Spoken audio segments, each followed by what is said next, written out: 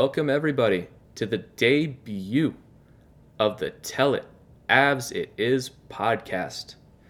Your home for everything Colorado Avalanche and brought to you by the Hockey Podcast Network. I am your host, Griffin Youngs from Fansided.com. You can follow me on Twitter at GYoungsNHL. Before we get started, I just got to say that I could not be more excited with getting started with producing this podcast for the amazing hockey fans in Colorado. We've got an exciting season coming up for the Avalanche. Probably, I'd say, the most anticipated season since 2002. These guys are not just in the conversation, they are the conversation. They are the Stanley Cup favorites this year, in my opinion. And this is going to be one hell of a season, especially once we get it started. Now, a little bit about me. My name's Griffin Youngs. I've been a general NHL writer at Fansided for the last 4 years. Quite honestly, there is nothing I love more than hockey. To me, it is easily the best sport in the world. There is not a close second. If it's not watching hockey, it's rewatching hockey, listening to podcasts about hockey, reading about hockey, or writing about hockey. Honestly, I don't think I can name a day in the last several years that hasn't involved at least some form of hockey for me. But that's enough about me. We've got a lot of catching up to do, from looking back at what happened this offseason to previewing this bizarre season we've got coming up in potentially less than a month. We are supposedly less than a month away from the return of NHL hockey outside of a bubble. We're potentially looking at playing the same 8 teams about 8 times this season. Avalanche would obviously be stuck in that Western division. They've announced some of the recent changes to this division. If they come through, Avalanche would be playing the Anaheim Ducks, Arizona Coyotes, the Dallas Stars, Los Angeles Kings, San Jose Sharks, St. Louis Blues, and the Vegas Golden Knights. Now, not all of that's set in stone quite yet. There's still some discussions about whether Minnesota could come into the fold and what team they would replace. It seems to be right now that if Minnesota does come into the fold, either Dallas or St. Louis would be joining that other division, and Minnesota would be coming here instead. I mean, in terms of competition, I don't even think this should even be a conversation. This is the division, especially when you look at that relatively weaker bottom 4 of the Los Angeles Kings, the Sharks, the Ducks, and the Coyotes. You're going to need to balance that out with that crazy top 4 we've got here of Colorado, St. Louis, Dallas, and Vegas. I mean, you could argue that all of those teams are at least Stanley Cup contenders. I mean, you could argue the worst team of those 4 is St. Louis, mainly because they don't have much in net right now, and they just lost Alex Pietrangelo, but they are no joke. They could finish 4th in this division and still be Cup favorites by the end of it. This is a row of killers. But best of all, Avalanche on paper, they are the best team out of all of them. I mean, we'll see what happens with Vegas. Vegas, I think, is really the only team, especially out west, that really has Colorado rivaled in terms of a Stanley Cup roster right now. But, I mean, as we saw last year, Dallas is no joke. They went to the Stanley Cup Finals, knocking off both Colorado and Vegas.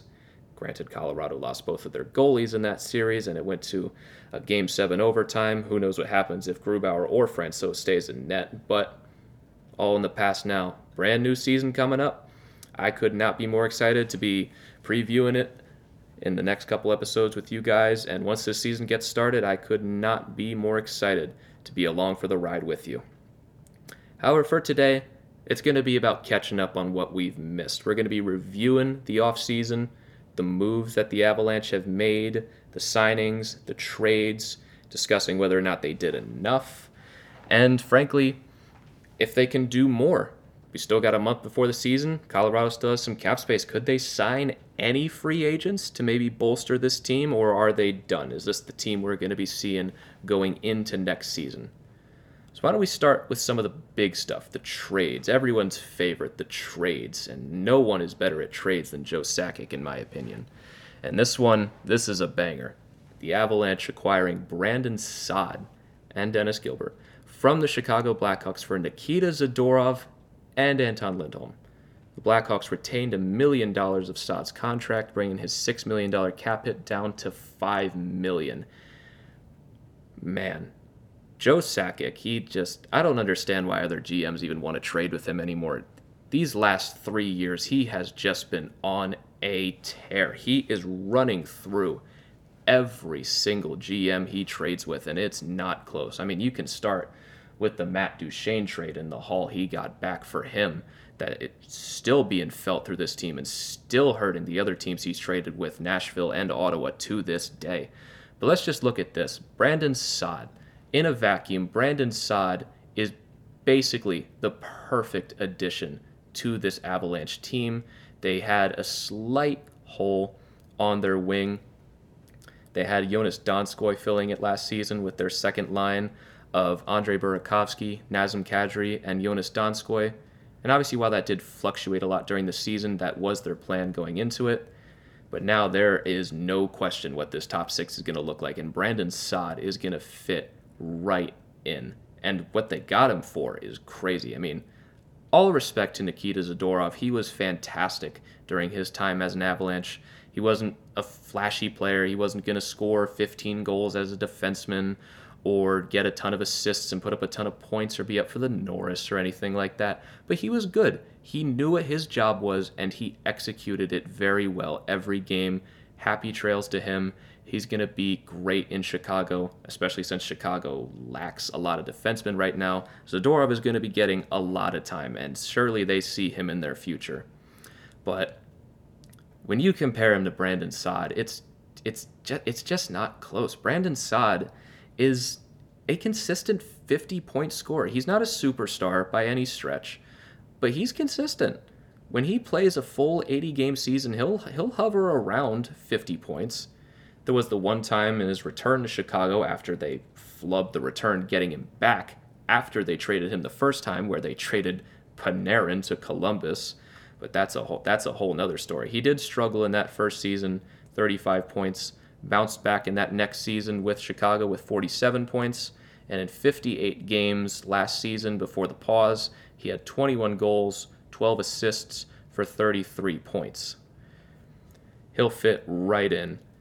I mean, obviously, he's not touching that first line with McKinnon, Rantanen, and Landeskog, but if there's an injury, he definitely will. He'll jump right up in there, and injuries were a problem for the Avs last season.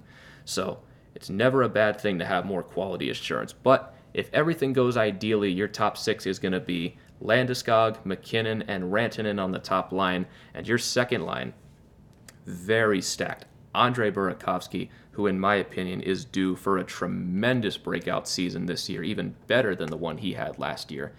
You're going to learn this about me. I love watching Andre Burakovsky.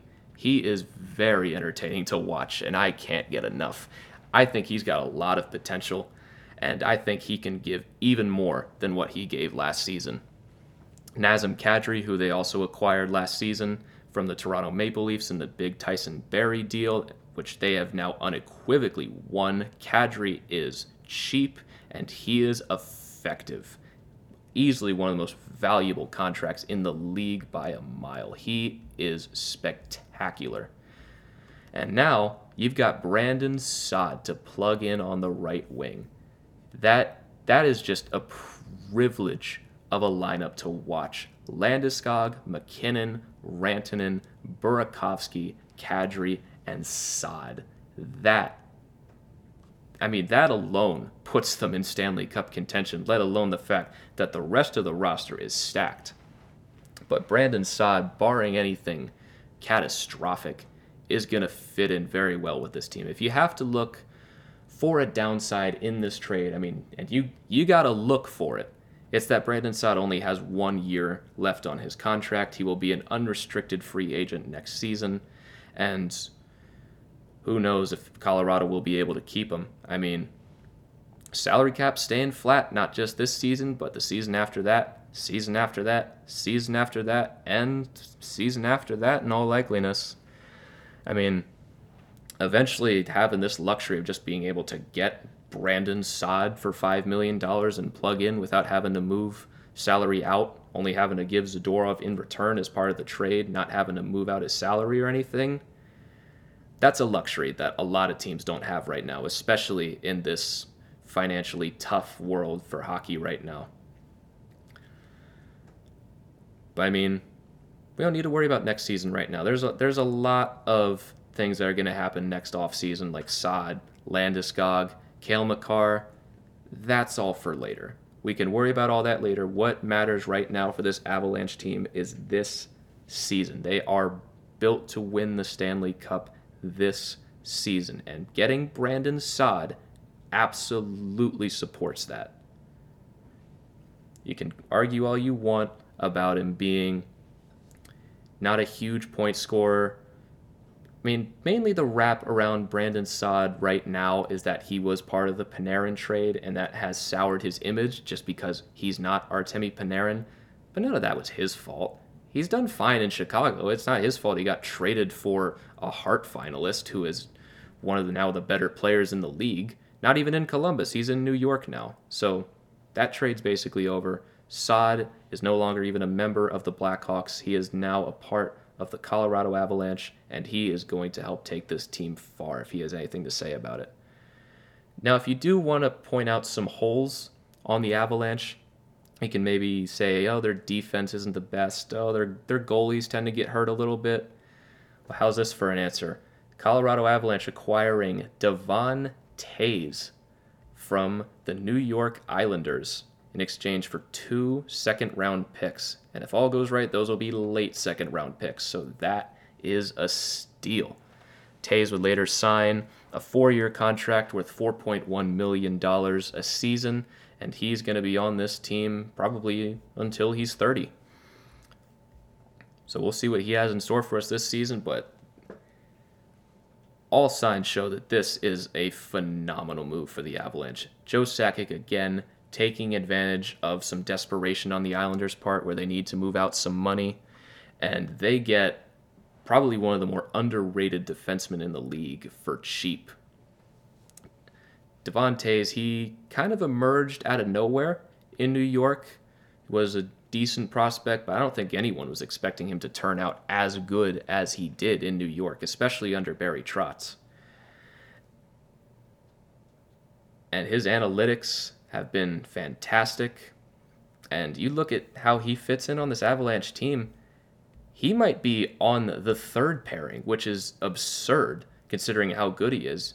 You're going to have probably Ryan Graves still probably playing with Cale Makar, Sam Girard on the second pair on the left side, and that only leaves one spot for Devon Toews. But the thing about Toews is he's good enough to challenge for all of those spots. He kind of emerged last season in New York in 2018, came out of a couple years in the AHL, and burst right on the scene as a viable top 4 defenseman. 5 goals, 13 assists, 18 points in 48 games. Sound defensively across the board, especially in that Barry Trotz system where they lock down everything. He fit in perfectly. Last season, 68 games before the pause, 6 goals, 22 assists, 28 points. In the playoffs, he was also spectacular for the Islanders in their run to the conference final. 2 goals, 8 assists, 10 points. And again, structurally sound defensively. He fits in perfect with that Barry Trotz system. We'll see how he does over here. Colorado obviously doesn't have that smothering style of play that New York has under Barry Trotz. But if his stint in New York is anything to go off of, he is going to be phenomenal for this team.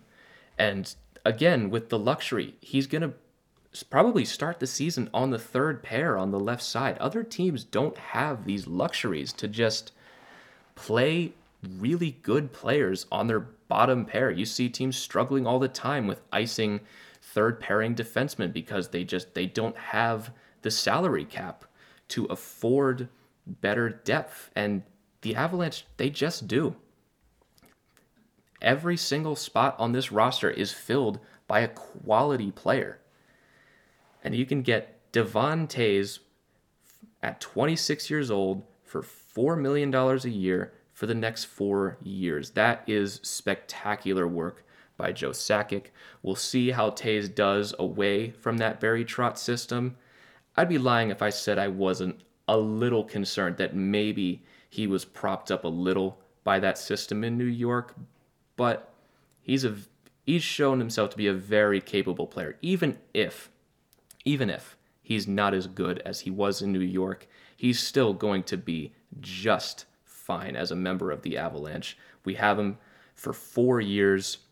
He has plenty of time to get adjusted into this system. And surprisingly, that was it for the trades. I mean, the Avalanche, that tended to be more than most teams made this offseason. 2 big trades. I mean, several teams, they didn't make any. And if they made any big trades, it was a select few, let alone 2. It was a very, very boring offseason when you look at it, especially when you review it from the hype everyone had coming into it. Like, oh, teams are going to have to move out money and make all these trades, and they just never did. But the Avalanche, they had all the cap space that they needed despite the cap not going up. And they quite frankly, they took advantage of 2 teams that were desperate. The Blackhawks, they don't really know what they are right now, whether they're rebuilding or retooling despite their dramatic letter. I mean, and the Islanders, they needed to shed money. They still haven't signed Barzal or anything like that yet. And really the only player you see leaving is Nikita Zadorov, who does suck to see go. He was a big member of this Avalanche team, big part of the culture, loved by the players, loved by the fans.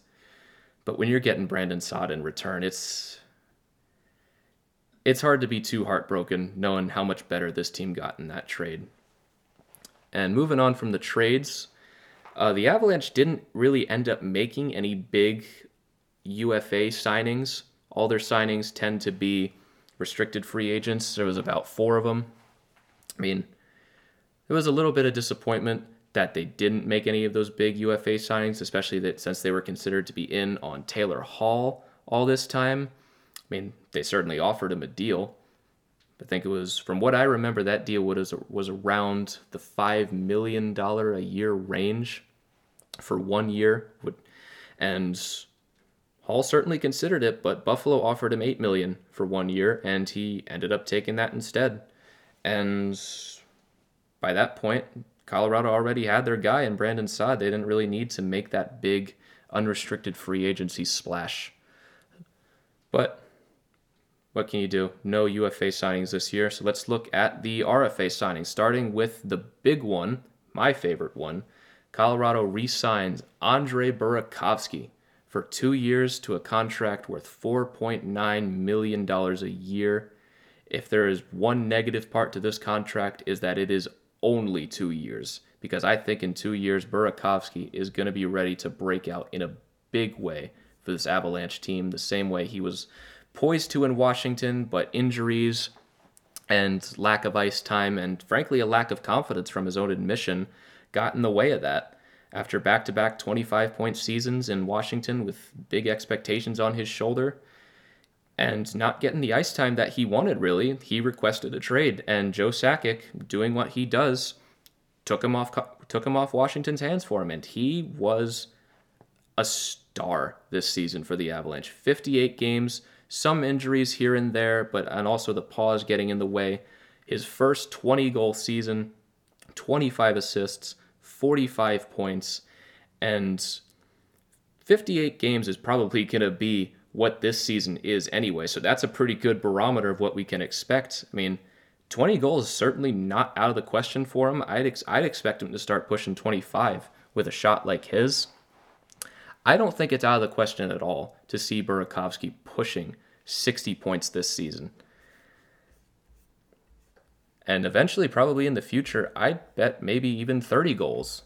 I'd say that's his ceiling. He's 25 now. He's not exactly young anymore. We kind of know what to expect from him. He's a sniper. He's a very clutch player, as we've seen in the playoffs in Washington and in Colorado. Scored in every elimination game against Dallas, and especially in that Game 7. He scored in 3 straight Game 7s dating back to 2018. You look at that Game 7 for Washington against Tampa Bay. He scores twice to put the dagger in Tampa and send them to the Stanley Cup final. Then in 2019 in Game 7 against Carolina to open the scoring, and he does it again in this Game 7 against Dallas. Unfortunately, as we know, they did drop that game and ended their season, but if you're almost guaranteeing a big goal from one of your top 6 players in every big game in the playoffs, that alone is almost worth the money. And I think in this regular season, you're going to start hearing the name Andre Burakovsky a lot more. And let's just say that Mikko Rantanen goes down with another injury. I mean, a lot of players are going to go down with a lot of stuff this season. There's going to be a lot of positive tests because of how the world is right now. There's going to be times where players are just randomly out. So let's just theoretically say that Mikko Rantanen is out for 2 weeks. When Burakovsky was stepping up on that top line, he was quite frankly amazing with Nathan MacKinnon and Landeskog when they would play together. He can fit at any point in this lineup. If for whatever reason that Tyson Jost is getting hot and he fits better with Kadri and Saad, Burakovsky would be just fine on the third line as well. I mean, this is just the luxury of having so much depth scoring on your team that you can have a guy like Andre Burakovsky making about $5 million a year at still 25 years old, and you can plug him in wherever you need to. If Landeskog goes down or Rantanen goes down, he can put him on the top line. He's ideally on the second line with Kadri and Saad. For whatever reason you need to put him on the third line, you can do that too. You can plug him in just about anywhere, and as long as he stays healthy, which has been an issue in the past, he's going to be doing great. I expect around 50 to 60 points this season. Even if it's a 58 game season, I'd still expect great things from him. So moving on to the next signing, Colorado re-signs Valeri Nichushkin for a 2-year contract worth $2.5 million a year. Valeri Nichushkin is the very example of a luxury for the Avalanche right now. He came out of Dallas last year. He was a former first-round pick for them in 2013 with high expectations that didn't pan out. He went back to KHL for a while after 2016, came back in 2018-19, and didn't score a goal in 57 games. Had 10 assists, and they were done with him. They let him walk to free agency. Colorado picks him up for basically what was basically a league minimum contract deal. And he plays 65 games, 13 goals, 14 assists, 27 points, comes through in the playoffs as well with some depth scoring with 2 goals. That could not have been a better signing. I bet that went better than Joe Sakic ever imagined it would. And now they've re-signed him for 2 more years at $2.5 million. I mean, for one season of production, it's a little rich, but Nichushkin proved that he is not only an NHL player, but he is potentially someone you can put in your top 6. Going back to the point of injuries, Nichushkin, when Burakovsky or Rantanen was out for a little while, they started plugging him into the top 6, and he was doing great. He's still only 25 years old, the same age as Burakovsky, and quite frankly, he's still growing as well. If he gets consistent footing and confidence like he did last season, I mean, I could expect 30, 40 points from him. I don't know about a 20-goal season, but it's certainly possible that he could do that. He has all of the talent, and now it seems like he has the confidence of his coaches like he didn't have in Dallas, and the confidence in himself like he didn't have in Dallas. And now, he's a very productive player for Colorado. You can put him on the 4th line like he's projected to be right now, which is crazy. That you can just have Valeri Nichushkin, potential 15 goal scorer, on your 4th line because you already have Mikko Rantanen, Brandon Saad, and Jonas Donskoy. Like, again, with the luxury. Teams don't have this good of a 4th line. You can plug him in with Belmar and Matt Calvert. You're looking at potentially one of the best 4th lines in the league. And that's, again, you can plug him into the 3rd line or the 2nd line with no issues at all. So the 2.5 million is absolutely justified, and for 2 years, that's a deal he'll like as well. Because if he performs well over those 2 years, he can get paid once he hits the market again, whether that's with Colorado or with someone else. He is going to get paid, especially if he does what he did last season again. Now moving on to the defense, Ryan Graves signing a 3-year contract worth $3,166,667 a year, 3-year deal. And man, you want to talk about a guy that kind of came out of nowhere for this team. Ryan Graves. Did anyone think Ryan Graves was going to be as good as he was? I'm sure some people had him pegged to make the NHL, but my God, where did he come from? Now he's on the top pair with Cale Makar, making a $3 million a year. I mean, you look at the season before last, he played 26 games, 3 goals, 5 points, but he spent most of his season in the AHL. And he gets called upon this season, and he doesn't miss a beat. He jumps right into being probably one of the more dependable defenders for the Avalanche in the entire season. Obviously, they got ravaged with injuries every now and again, but Graves, he was basically a godsend for them, and he absolutely earned that money. There are some concerns towards his analytics and his emergence out of nowhere. You see some people criticizing his defensive play sometimes, but sometimes you just find a guy and it's his time. And it was Ryan Graves' time when he made the NHL last season. And why argue? If he works with Cale Makar and he works well, there's no problem. He has every right to that $3 million. And if he keeps getting better for 3 years, that is another steal. I mean, again, with the luxury, Ryan Graves just coming out of nowhere and performing when it seemed like they had some issues on defense. They just get their solution internally, and now they've locked him up on a bridge deal for 3 years, and he'll be 28 when that contract expires. He'll be in his prime. You'll know what to expect out of him by then. And moving on to the final signing from this offseason, Tyson Jost, signing a 1-year contract worth $874,815. Just a 1-year deal. They need to see it from him before they can sign him to a longer deal. Jost was the 10th overall pick in 2016 for the Avalanche. High expectations for him. He's worked out well with this team. He's been on the team for the past 3 seasons consistently. 65 games in his rookie season, 22 points. 70 games in his sophomore season, 26 points. And 67 games in what would eventually be a pause season. If he finished the season, he would have had more than this, but 8 goals and 23 points.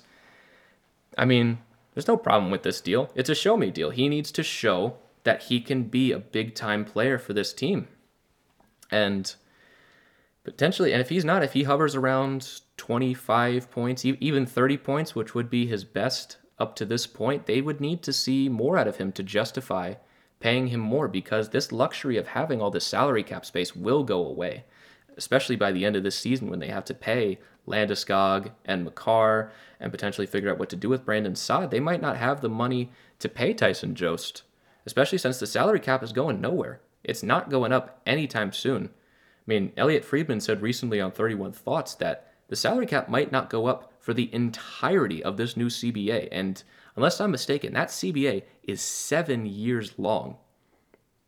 So we're looking at this for a long time, and they're going to have to start making cuts eventually. And Tyson Jost, he's going to have to work really hard to prove that he does not need to be one of those cuts as soon as next offseason, because as much as of a luxury as the salary cap space is now, that is going to go away. And as we've seen from other teams in the league, guys like Tyson Jost, when they have to re-sign them, will be the guys that go, especially since it's harder to move guys with bigger salaries and older guys that make more. A younger guy, 22, and unless he goes off this season, might not make a ton on his next contract. That could be desirable for some teams to trade for. And quite frankly, that was all the moves the Avalanche made this offseason.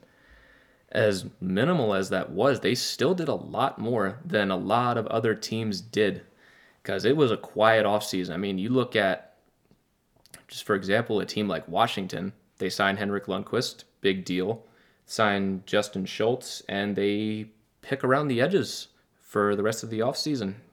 Nothing really blockbuster outside of Lundqvist. I mean, you can say that for a lot of teams in the league. I mean, Tampa Bay has not done anything yet. They've been trying to trade Killorn ever since they won the Cup, and they just haven't been able to do it. They can't move out money because no one really wants to do anything right now. GMs, frankly, are terrified of this flat salary cap and the fact that it's not going anywhere. So, frankly, good on Joe Sakic for getting out there and making moves and taking advantage of some team's desperation and improving his team. No, he didn't make the big Taylor Hall signing like everyone was expecting him to, or the Alex Pietrangelo signing like Vegas eventually made. But this team is better than they were last season, and that's frankly not even a debate. They're a very, very, very good team, and I put this Avalanche team in a very special group of teams. I think there are 3 teams that can really compete for the Stanley Cup this season. The true bona fide Stanley Cup contenders. As of right now, before the season starts, I would say those teams are the defending champs, the Tampa Bay Lightning, the Vegas Golden Knights, and these Colorado Avalanche.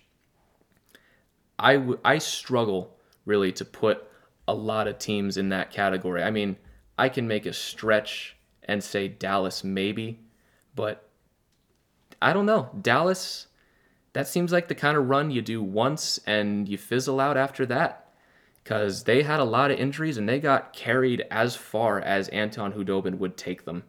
So, not saying they'll be bad this season, quite the opposite. I'd put them in the category just below bona fide Stanley Cup contender.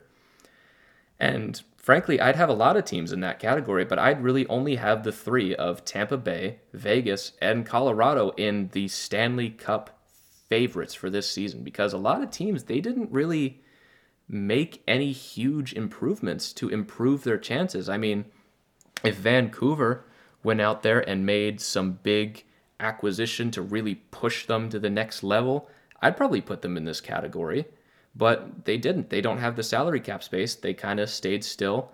They lost Markstrom and signed Holtby and lost to Foley. So you could argue that Vancouver's going to stay where they are. I mean, Montreal, as many moves as they made this offseason as one of the more exciting teams, I personally am not ready to put them in Stanley Cup favorites. I don't even think the most hardcore Montreal fans are ready to put them in that Stanley Cup favorite category.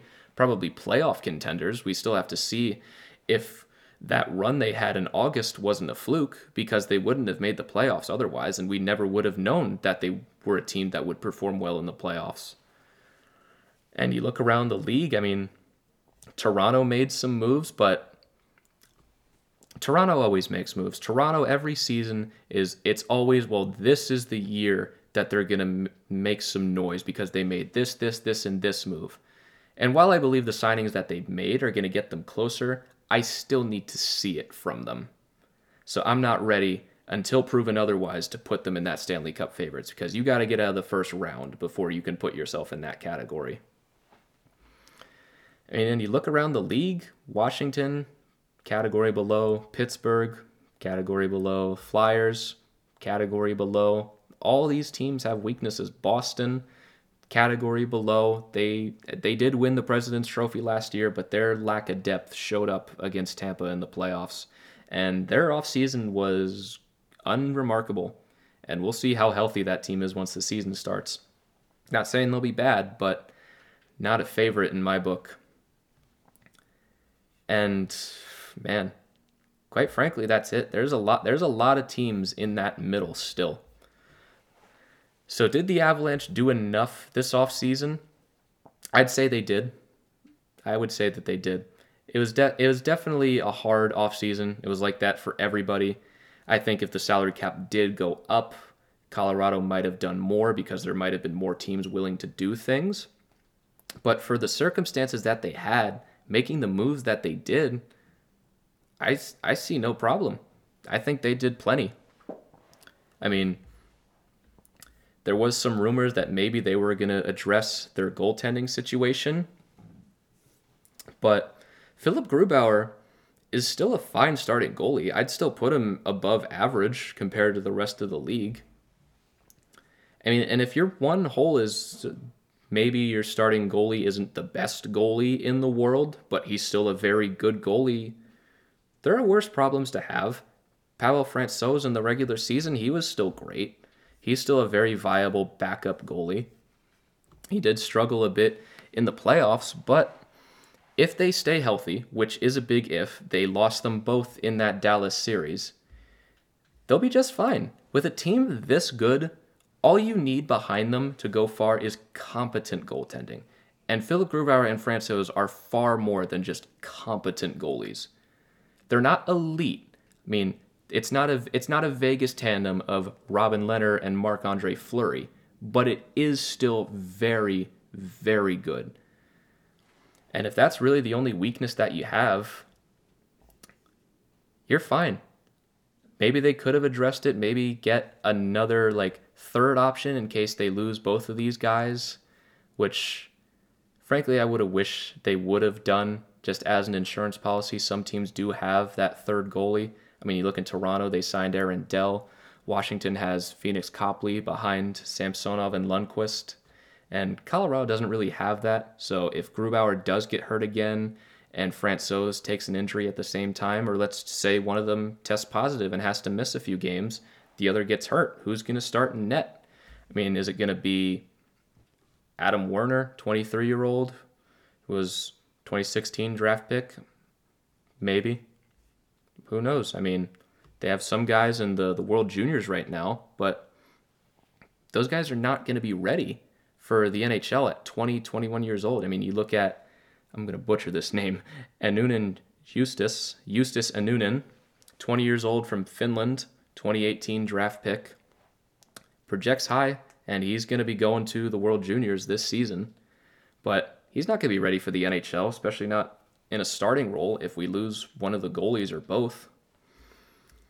So if there was one thing they could have done, maybe address goalie.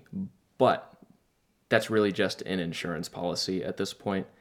There's nothing really wrong with their tandem. It could be better, but it's not bad. If this Avalanche team is as good as I expect them to be, goaltending will not be an issue, and it will not be a reason for their downfall.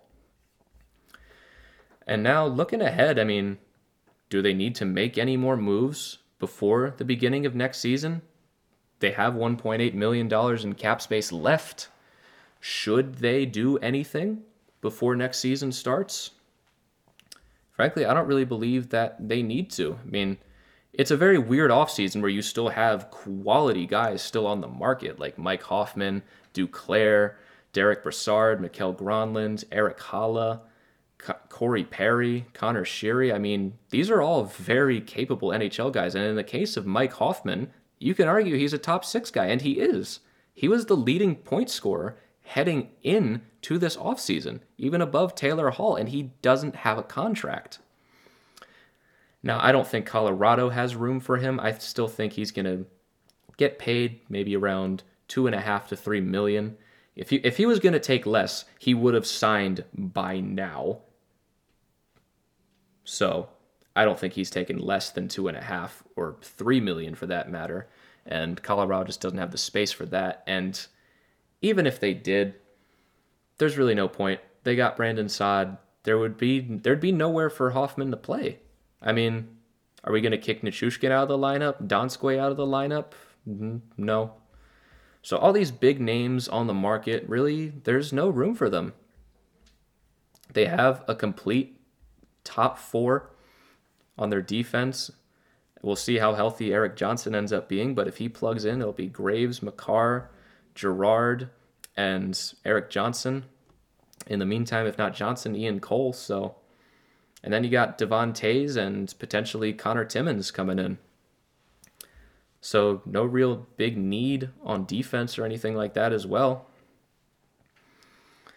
So no, I don't really think they do make any moves.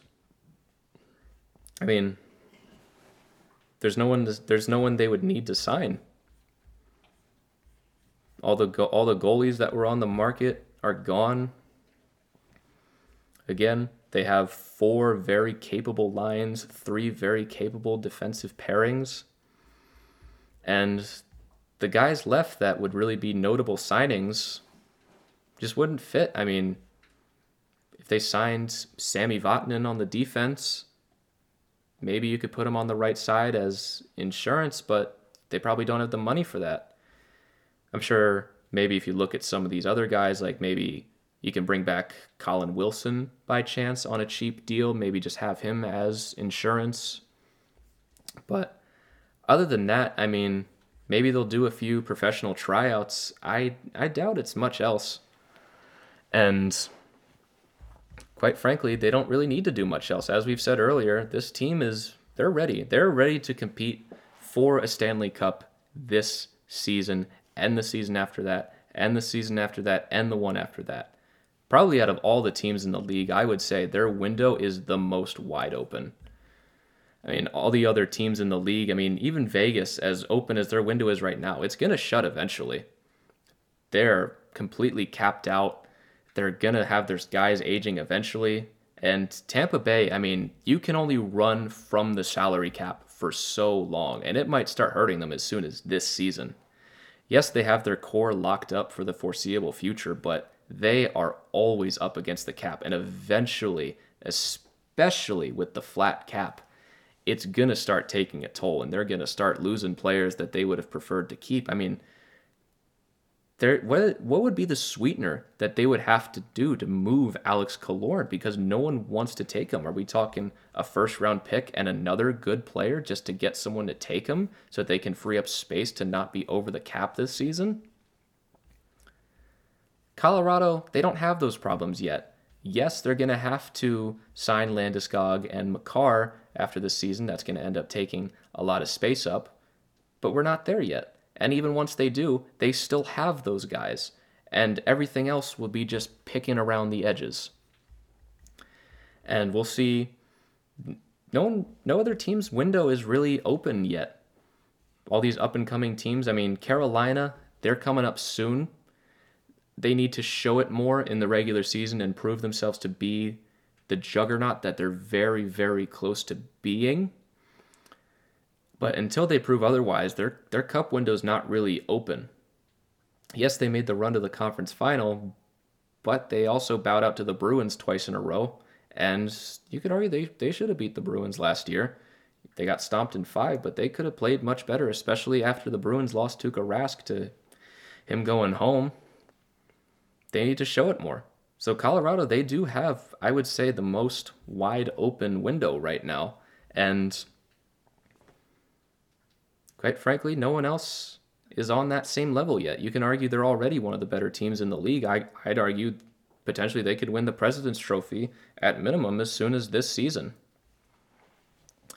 Now, before we go, I would be remiss if I didn't mention the passing of Pierre Lacroix over the weekend, the former Colorado Avalanche general manager who helped build those 2 championship teams when the team moved to Colorado in 1996.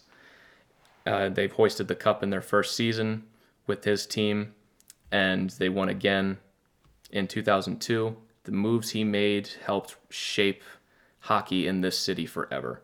I mean, the Patrick Waugh deal in 1996 and then going on to win the Stanley Cup in the team's first season since moving from Quebec, and then the Ray Bourque and the Rob Blake deals, instrumental when they won the Stanley Cup in 2001. And he stuck with the team for a long time.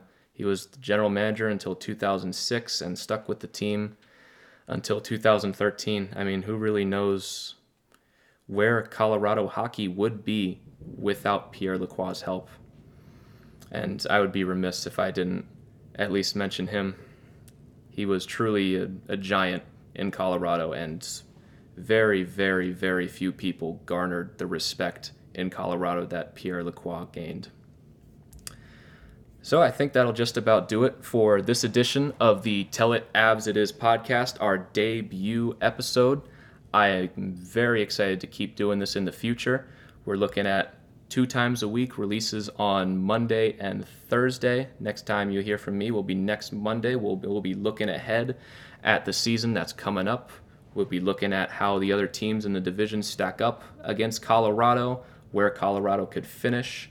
Hopefully we'll have an answer on what the playoffs will look like and even a final answer on what the divisions will end up looking like, hopefully by the time I record this next one. But even if we don't, we've also got the World Juniors coming up, which Colorado has a couple players playing in, most notably Bowen Byram, their first-round pick from last season that they got from Ottawa. And man, if you're excited about this team now, they've still got plenty of other players still coming up the wings, Bowen Byram, chief among them. And I wouldn't worry too much about losing players, especially on defense. Once Bowen Byram could potentially be as good as Cale Makar. And even if he's not, if he's even 70% as good as Cale Makar, there is a duo for the future on the Avalanche's defense. But we'll get into all of that on a later edition. We could also be looking at roster expectations. Basically, we'll lump that into the season preview. But I think we're all caught up on last offseason. I think that'll do it for me today for the Tell It Avs It Is podcast. Be sure to tune in next time, and I will see you guys later.